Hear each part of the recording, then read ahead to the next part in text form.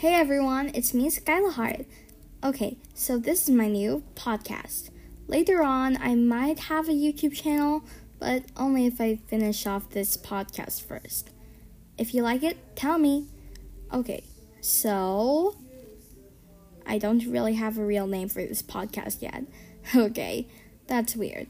So, you better tell me in the comments if you like this podcast and what to name it, because I'm not really sure. Okay guys, so as you saw in the title, you all read it, right? So here's what we're gonna talk about. Alicorns. So many people on YouTube touched on it. So many explanations, but not one satisfying answer. Well, there is a satisfying answer, but I'm not talking about mine. I'm talking about somebody else. Else. Oof. So, let's talk about the Alicorns. Princess Celestia and Luna, according to that one clip, which is pretty popular, they did earn their wings. They weren't just born like that. Not all alicorns are born alicorns. So, here's a good explanation. Meet my OC. My OC, Skyla. Why does she have the same name as me? No, I'm joking. I have a real name, but I'm not going to tell you. Why am I not going to tell you? Privacy reasons. Okay, so why is she an alicorn? Why? Just tell us already, Skyla. Why are you an alicorn? Stop babbling. Okay, I'll stop babbling. So then, my OC, Skyla, she is an alicorn because genetics. Why genetics? That doesn't make any sense. Any pony who doesn't know what pony genetics works like, neither do I. But I'm gonna try to study the Punnett squares. Yeah, the Punnett squares are more complicated than real life Punnett squares. So, I'll make sure to touch on that. But then, here's my idea. Look at Shining Armor and Cadance. And look at the baby, Flurry. I'm pretty sure you know who Flurryface is. Some people think she's an acorn, but she's an alicorn, don't worry. So, why is Flurry an alicorn? The same reason why Skyla is an alicorn. Take a look at their parents. I'm just gonna add a quick bio when I'm gonna edit my profile. You'll be able to see my OC's backstory there. Okay, so I'm just gonna stop this recording for a little bit and do it. Okay, so I'm back again, and apparently you can't add a bio to your, profile. And so sorry about the background music. I didn't really play this music. Some pony else's. Roomies. Okay, so back to the point. Why Lil McFlurry here is an alicorn?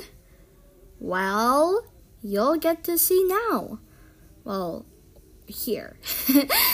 Okay, so Lil McFlurry, she's an alicorn. Why is she an alicorn? Look at Cadance and Shining Armor. Cadance is an alicorn, but she started out as a Pegasus. Well, according to Twilight Sparkle and Crystal Heart Spell, but I'm not totally sure about that. But Shining Armor, on the other hand, he's a unicorn, which meant he could have just been like an earth pony with a horn. Well, any pony is an earth pony with some sort of special feature, which makes each pony special. Sorry, earth ponies.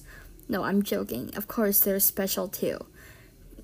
So, here's what happens.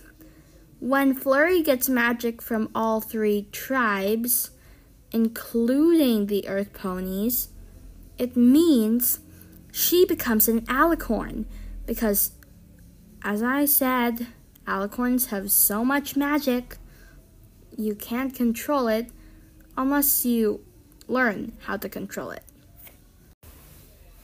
And that concludes my total theory about alicorns and genetics. Wait, there's one more thing I haven't touched on. One more thing that wasn't mentioned in the about the podcast area. Royalty. Why all alicorns are royalty? 5 princesses, 1 evil fake princess. It's just totally weird. Why are they all royalty? Because back then, quality of life was just bad. In fact, not bad, extremely terrible. Like the entire world was an oof. Big, fat, 0. But then, they got together, made friends between all the 3 tribes for the first time, and then, once you were friends, they needed a symbol to represent all of them in unity, to represent Equestria. Well, the royal sisters weren't really royal sisters back then, just very smart, very powerful unicorn students. Or alicorn students, or whatever. We don't really know for sure if they were born alicorns, because maybe their mind was wiped or something. Or they were just, not born alicorns. Like a lot of people expect nowadays. Before, they all expected that Celestia and Luna were born alicorns.